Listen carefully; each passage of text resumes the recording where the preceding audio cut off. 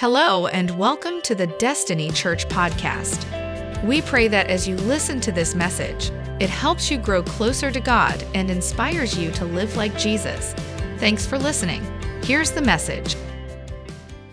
If you have your Bible with you, go ahead and open up to Matthew chapter 16. I think if you don't have it, I think we'll have it up on the screens behind me as well. I just want to read a few verses for us and open up, and then we'll dive in a little deeper here in a second.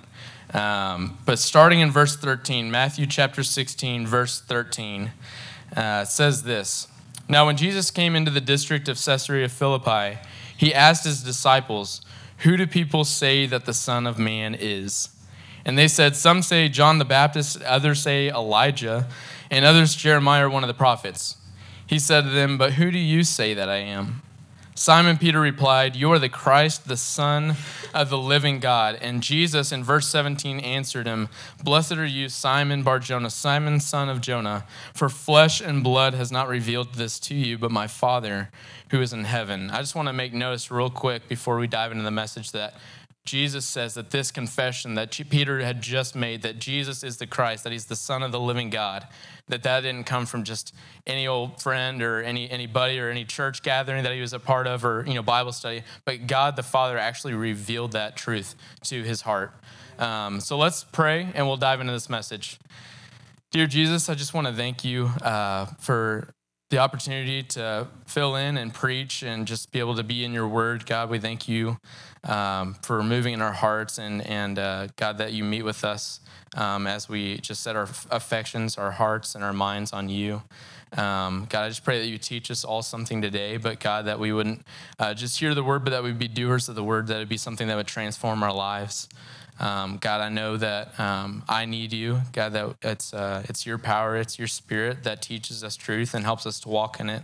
So God, I just pray that you'd use me as a vessel to communicate your truth, and God, that it would be clear and be able to be applied in practical ways to our lives. We love you, Jesus, and pray all these things in your precious name. Amen. Amen. So Matthew chapter 16, I told the first service that as I was preparing this message, I usually will either take like a topic in Scripture and expound on that through different passages, or I'll preach an expositional message where you just take a certain passage and you just take all that you can out of it, try to understand it in its context. Today, I don't know if it's a hybrid or what it is, but I just felt led in my spirit to go through the chapter of Matthew, chapter 16, not in super, intense depth, but I've seen this common theme throughout the chapter, and I'd like to take that theme and preach a message on it today.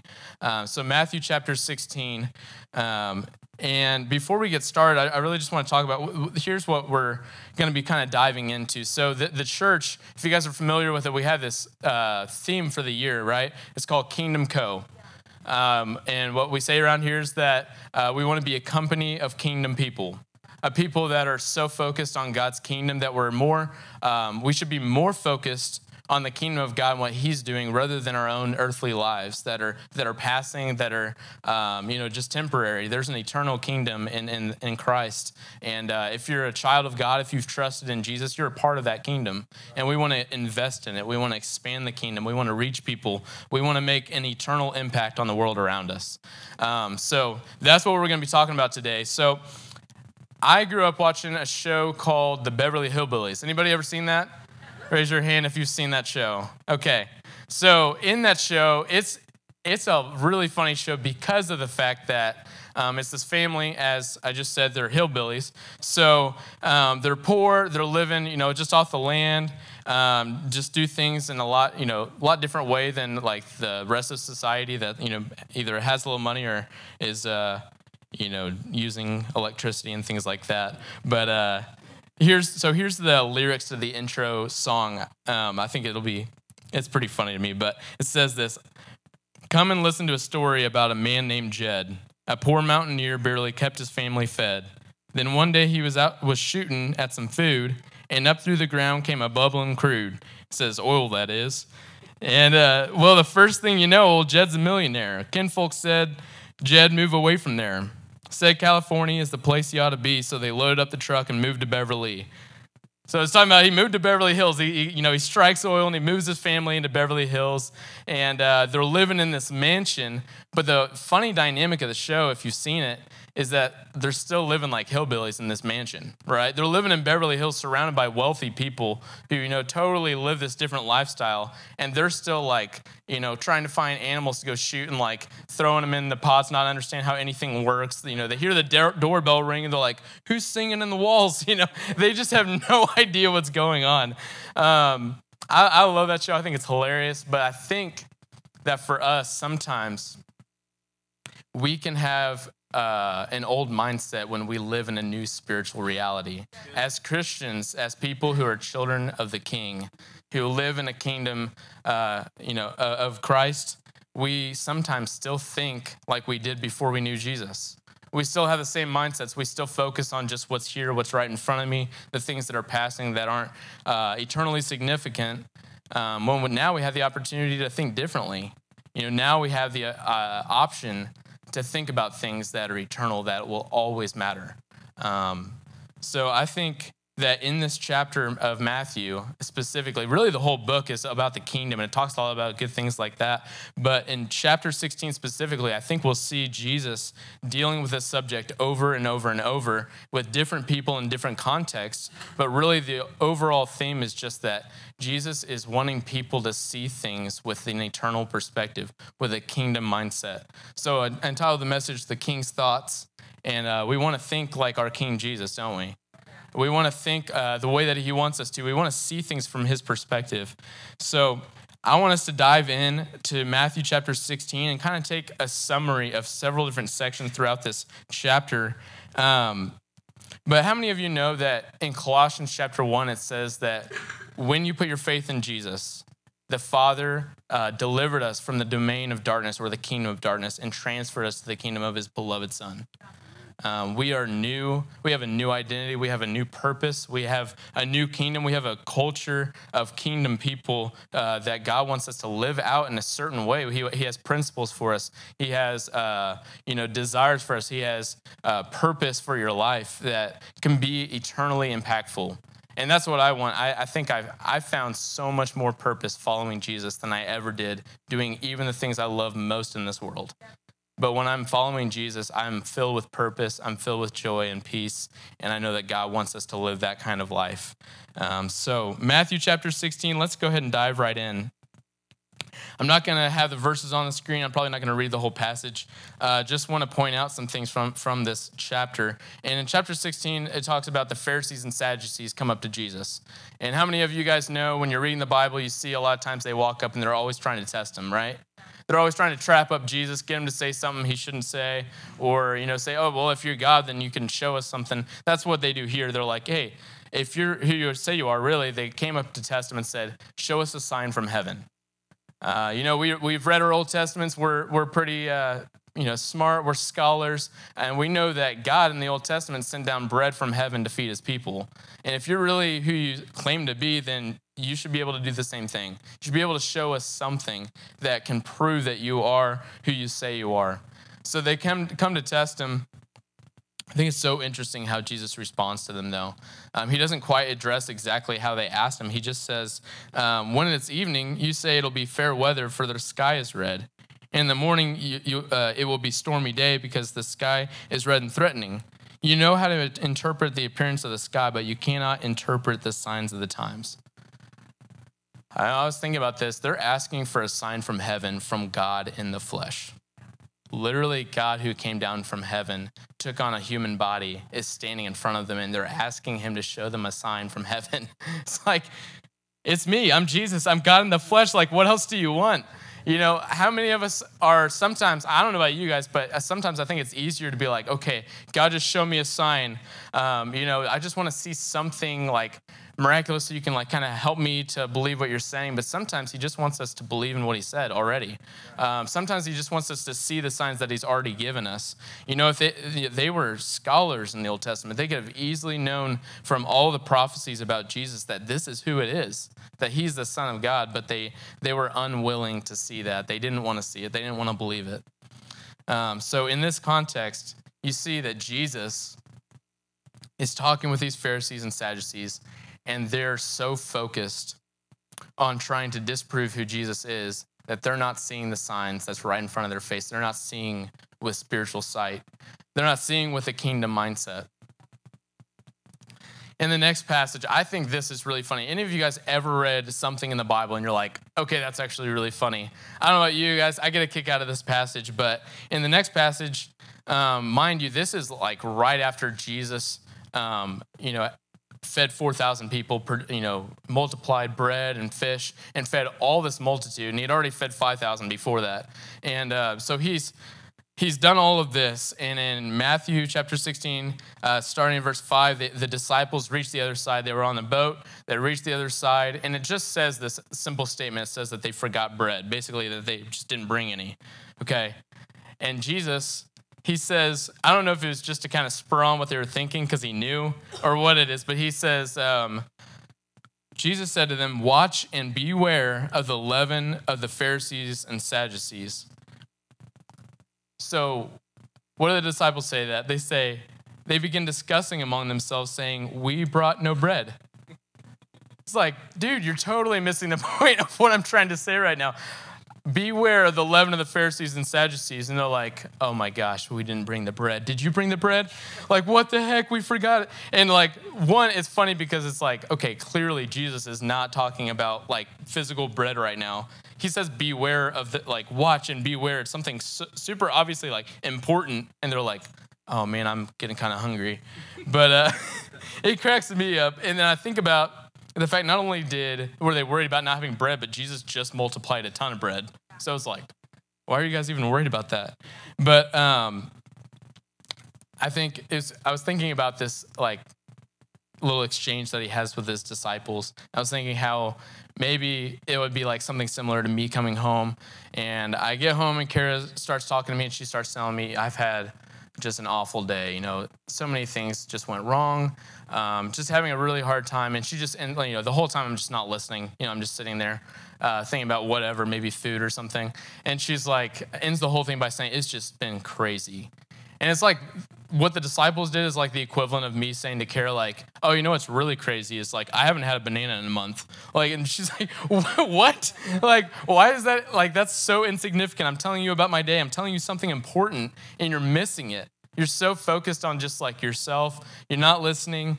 I think this is another example of how easy it is to be so focused on what's right in front of us that we're not able or willing to see what Jesus is wanting to do in our lives on a daily basis. He wants us to be invested. I don't know about you guys, but when I think about salvation being a gift, when I think about the grace of God, the goodness of God in my life, how amazing and rich in his mercy he's been toward me, how kind, how faithful, even after he's given me grace and I fail him, he's still there. He's so faithful, he's so loving. But it's so easy, I think, sometimes to, be a child of God, but then not totally miss out on the fact that he actually, wants us to live for him. He actually wants a relationship, this fellowship. We're in relationship, right? But he wants a close, intimate walk with us. He desires your heart. He desires your mind. He's not just interested in getting you to go to heaven one day. He actually wants your desires to be captured by his greatness. He wants how glorious he is to absolutely transform how you view life, to not see it just from the lens of your struggles or what you're walking through, but literally through the lens of how amazing our God is. So in this passage, I think that's a takeaway that we see about this heavenly, kingdom perspective is that we can be so bogged down, we can be so trapped up in what we're going through. And don't get me wrong, we all go through things in this life. Like we're all facing something, difficult, pretty much all the time. There's something we're walking through. Some of us are going through really tough seasons. Some of you might be going through something really good right now. But regardless of where we're at, God not only cares about those situations that we're in, but he wants to walk through it with us. And we can totally miss that whenever we're so focused on the thing that we forget that God is still sovereign, that he still knows our hearts, that he still knows our minds, that he wants to give us peace in it, joy in it, no matter how difficult it is. I think about how in the world, if this isn't true, then how in the world could James say, count it all joy, my brethren, when you fall into various trials or walk into various trials, knowing that the testing of your faith, it produces patience, and let patience produce its character and its perfect work, that you may be perfect and complete, lacking in nothing. God wants to use our struggles, and he wants to mature us. He wants to use our struggles in our lives and draw us closer to him. But we can either be knocked down by our struggles, or when we press into Jesus when we're going through something, he can actually mold us into a more the likeness of his son, Jesus. We actually can be closer to God even in seasons of despair, of difficulty, of tragedy, or whatever you're walking through. So this is the passage we start with, right? Matthew chapter 16, verse 13. By the way, I just warn you, I tend to be a little verse heavy. Sometimes I probably covered too much scripture in one message. Hopefully you guys will keep up and it won't be too overwhelming. Like, what all did we just hear? But Matthew chapter 16, verse 13. Here's our next section. Let's see here. So we start with this, right? And Jesus asked this amazing question. First, he asked who people say Jesus is. How many of you know the world has a lot of ideas of who Jesus is today? A lot of different perspectives. A lot of people think different things of him. Maybe, they say he's a good teacher, that he was a prophet. Maybe that, he was just a good person, that he had some good principles to tell people about. But nothing's more vital than who we think Jesus is. There's not a more vital question we can answer in this life than acknowledging who Jesus is. And so he asks the question, and they're like, some say you're John the Baptist, others say Elijah, some say Jeremiah or one of the prophets.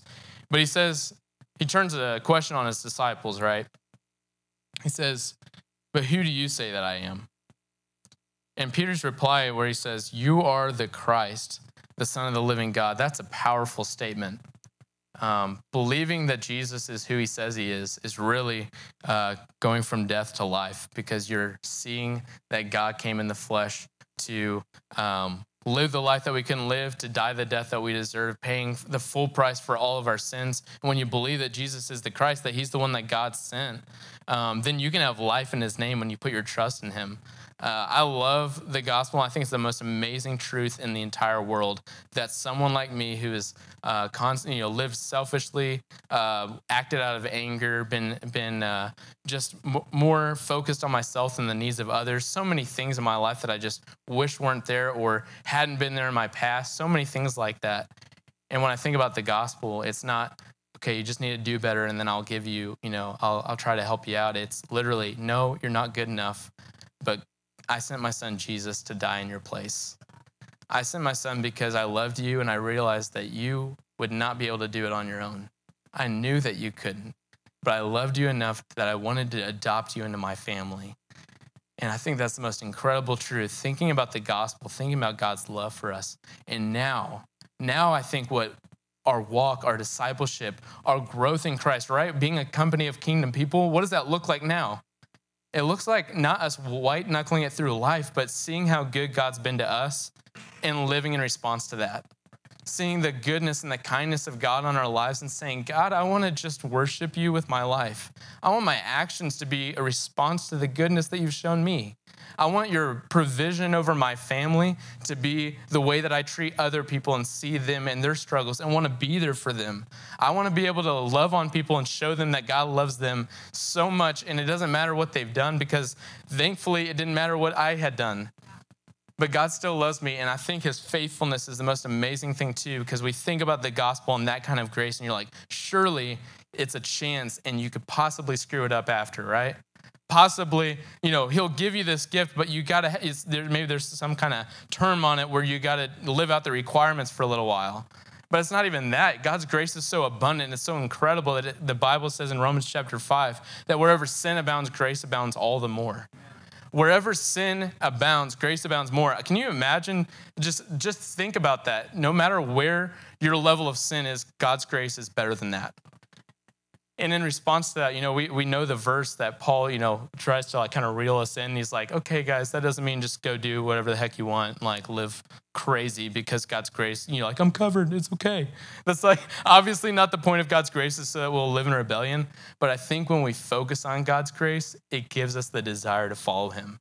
I think that it gives us the desire to love him, to serve him, to be impactful in his work. So in this message, really what I'm getting at is the fact that we all want to obey God, right? I'm sure we would all say that, like, I want to follow Jesus. Well, before there's ever an action, we have a thought. Before we ever act it out, we're thinking something in our hearts and in our minds. And God tells us in his word time and time again that I want you to be renewed in your mind, in the spirit of your mind. In Ephesians, it says, in Colossians chapter 3, verse 1 and 4, pretty much, it talks about, if then you've been raised with Christ, seek the things that are above where Christ is seated at the right hand of God.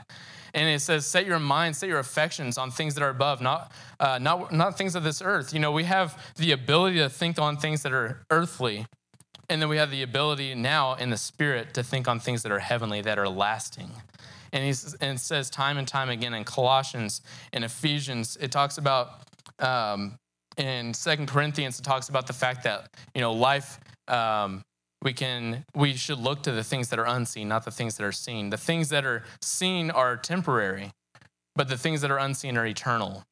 And, that's such a challenge, such a difficult thing, because my whole life, I don't know about you guys, but ever since I was born, I kind of just went where I could actually see. I kind of focused on the things that I could see with my physical eyes. But God has given us this revelation through his word that there's a spiritual reality that we all live in as children of God. And as we live out that reality, as we see in his word that he actually has a purpose for us, and when we begin to cling to that, when we begin to cling to Jesus through every season of our lives, then we see his work at hand in our lives as we're walking day by day. We actually see God's hand moving in our situations where before we just were thinking about, man, I can't wait till next week because it'll be a better week for me. It's like, no matter what you're going through, God's got something for you in every season. He wants to walk with you in every season. So I need to keep going here. Okay. I'm so bad. I told the first service, I'm so bad at timing my messages. I just kind of run and like, oh crap, okay, here we go. It's the last 30 verses in 5 seconds. No, I'm just kidding, but okay. Oh, I did want to make mention though, in this passage where Jesus says to Peter that, flesh and blood didn't reveal this to you, but my Father who's in heaven, right? I wanted to talk just for a second about divine revelation, the fact that God has given us his word. I think it's genius that God gave us a book instead of just some like crazy message in the sky that, something like that, it would be awesome, right? It would be cool to hear God just shout from the clouds like, listen to me, son. And then, just go from there. But it's genius that he gave us a book because one, it's always here for us. It's an eternal word that won't change. And the author literally gave us his spirit who not only authored the book, but wants to teach us his book. Can you think about your favorite book and just sitting down with the author? What a privilege that would be. How cool it would be to just sit down and have a conversation with, whatever you like to read. You're reading the book, and then all of a sudden he just pops up at a coffee shop, and you're like, oh, you're him. Are you serious? You're her? And they can actually like talk about the context of what they were writing, and they can teach you more and more depth to what they've written. Well, God's Spirit lives in us as believers. And when we read his word, he wants to teach you. He wants to show you what he meant by what he said. And, a lot of us, I think, can be intimidated as we start into scripture thinking, man, I just need a pastor to preach it to me. You don't need me to, me or anybody else to preach to you. I think it's powerful when we do hear the preached word of God. But God also wants to teach you in your personal and private time. He wants to meet with you when you're in the word with him. He literally wants to teach you from his scripture. I think that's an incredible thing. But I'll move on. Actually, no, I won't, because I want to say something else about it. In 1 Corinthians chapter 2, I think there's this amazing passage in that chapter that I think is incredible thinking about this. And I won't actually use you as an example this time, because the last time I was like acting like Ryan didn't want me to continue preaching. Anyway, I don't know why I said that. But 1 Corinthians chapter 2, it talks about the fact that no one knows a person's thoughts except for the spirit of that person, right? I can't look into someone's eyes and just read their mind. But their spirit of that person knows that what that person's thinking. It says, so also no one comprehends or no one knows the thoughts of God except for the Spirit of God. But we haven't been given the spirit of this world, but we've been given the spirit that is from God, so that we can understand the things that are freely given us by him. What an incredible truth. The fact that, we couldn't understand the thoughts of God. Like, in the Old Testament, we even hear things like, who has understood the mind of the Lord? And we can't. We're not good enough. Our brains don't have the capacity. But in Christ, in the Spirit, it literally says, after all of that, it says, we have the mind of Christ. That God has literally given us his mind so that we can think and operate in the same mindset that he has for us to think and operate in. I realize that I'm not going to get through it, so I'm just going to camp out right here for a second. I've thought about this. It's kind of like anything where it talks about in our position in Christ, where it says something powerful like, in him you have everything you need for life and godliness. Or, just different passages that are so powerful in who you are in Christ. And sometimes I'm like, wow, that's amazing. But other times I'm like, then why am I still acting like such a fool? Like, why am I still living so selfishly? Why am I still getting mad over little things? Why am I still struggling to be patient? If I have that much God living inside of me, why do I still struggle at this level? Well, in Philippians chapter 2, we just talked about the fact that we have the mind of Christ, right? In Philippians chapter 2, it says, have this mind among yourselves, which is yours in Christ Jesus. What it's saying there is, have something that you already possess. I was like, oh, that's helpful, thanks. Have something I got. Okay, cool. No, but literally have this mind among yourselves, which is yours in Christ Jesus. We possess the mind of Christ because of his spirit, not because we're great or nothing like that, but God wants us to think like he thinks, and he says, now operate in it. It's kind of like where Colossians, it says, you being firmly rooted and grounded in love, now walk in it. It's like, this is who you are, but now you got to live it out. And that starts with our mindset. And we want to have this kingdom mindset. Around here, we want to challenge each other. We want to encourage one another. We want to pray with each other because we realize that none of us are strong enough in our own strength, but we want to constantly be reminded of the greatness of our God, to love one another, to love and serve our King, and to be transformed in our minds. And as we do that, I think that God's Spirit will be manifested in a powerful way in this community. I think that God will do amazing things that we could never muster up with any strategy, with any thought process of our own, but God can do incredible things when we'll just be submissive to his will, to his word, and say, God, I want to think the thoughts that you have for me. So I'm not going to get through the rest of the message, but that's okay. I think that's an okay place to stop. Right? What time? Sorry, I haven't preached the second service yet, so I didn't know what time I was supposed to wrap it up, but I got like 5 minutes. Okay, I got a couple minutes here. I just want to say a couple closing thoughts. As we walk away, I don't want to just give you like, here's what it says, but I want to give you a little practical application, okay? In Matthew chapter 6, Jesus talks about the fact that, a lot of people are so focused on laying up treasures for themselves in this earth. A lot of us, even myself, a lot of the time I catch myself being so focused on what I can get in this world. So some of us in the room have spent years in a certain job or trying to start a business or do something you're really passionate about, and there's nothing in the world wrong with that. That's not what I'm saying right now, but I do think that sometimes we can be so invested in something in this world that we totally forget the fact that we're supposed to have the mind of Christ. We're supposed to think differently now. I'm not thinking just about paying the bills next month, but I'm thinking that I want to actually sow into something that'll have an eternal impact, something that will last forever. I want to be part of that. I want to take part in that, and I can be so focused on like, okay, well, I got to pay that bill, that bill, that bill. I would help them out, but honestly, I'd really like to, eat out like 5 times this week, so I'm going to do that instead.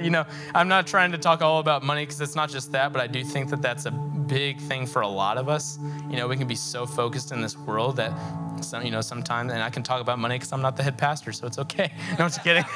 But no, with anything, with your affections, with what you spend your time doing. Sorry, I'm thirsty, but I'll wait. Whatever it may be, whatever your focus is on, you guys know for yourselves. You know what you've struggled to constantly go back to prioritize in your lives. But today, I want you to think about it inwardly. And just as I close in prayer, we're not going to have a time of invitation. If you guys want to talk about anything to any of our staff, we'd be happy to talk to you. But we're just going to close down the message right now. But as we do that, I just ask that as I'm praying that you'd reflect on maybe what is it in my life that I'm so focused on that distracts me from having the mind that Christ wants me to have, the focus on eternal things. And I'm going to read one last verse from our passage, and it's at the end of the chapter. It's in verse 27. It says, "For the Son of Man is going to come with his angels in the glory of his Father, and then he will repay each person according to what he has done." Now, I know that because of the gospel, right, I'm not getting paid back for the good I've done or the bad I've done as far as going to heaven or hell. That's not what this passage is about. But as a child of the King, I'm going to be judged for the things that I've done with my life. Where did I invest my time? Where did I invest my talents? What did I do with my money? What did I do with the relationships that I have? What did I do with all that? What did you do with all that? Every day we have the choice to invest in eternal things or temporary things. So I'm going to pray, and I would just ask that you be thinking about that you'd recognize that it's not a huge step. You don't have to try really hard, but because the amazing thing about God's grace is when you focus on it, it'll reinvigorate your spirit. It'll make you want to serve and love and obey our King. So let's pray. Dear Jesus, I just thank you so much that your word is alive and it's active and it's sharper than any two-edged sword, God, that it divides things that in our hearts and our minds don't make sense necessarily, but your spirit through your word can open our eyes to see underlying truth that we are, in this world, we have an eternal purpose. God, that in this world, no matter what, we tend to cling toward whatever, usually captures our affections. God, I just pray that in this moment, we would just acknowledge those things and rebuke them. Say, God, I don't want those things. I want you. God, I want to see you work in my life. I want my mind to be renewed by your thoughts. God, I want my life to count for your kingdom, for your glory, for your name's sake. And one day I want to be repaid by those things, by your goodness, by your grace to me, so that I can lay down my crowns at your feet and say, Jesus, you were so good to me, and I wanted to spend the rest of my life, like Paul said, pursuing the one who pursued me. We love you, Jesus. We pray all these things in your precious and holy name. Amen. Thank you for listening to today's message. If you'd like to learn more about Destiny Church, how to get connected, or give online, visit destinychurch.me. Have a great week.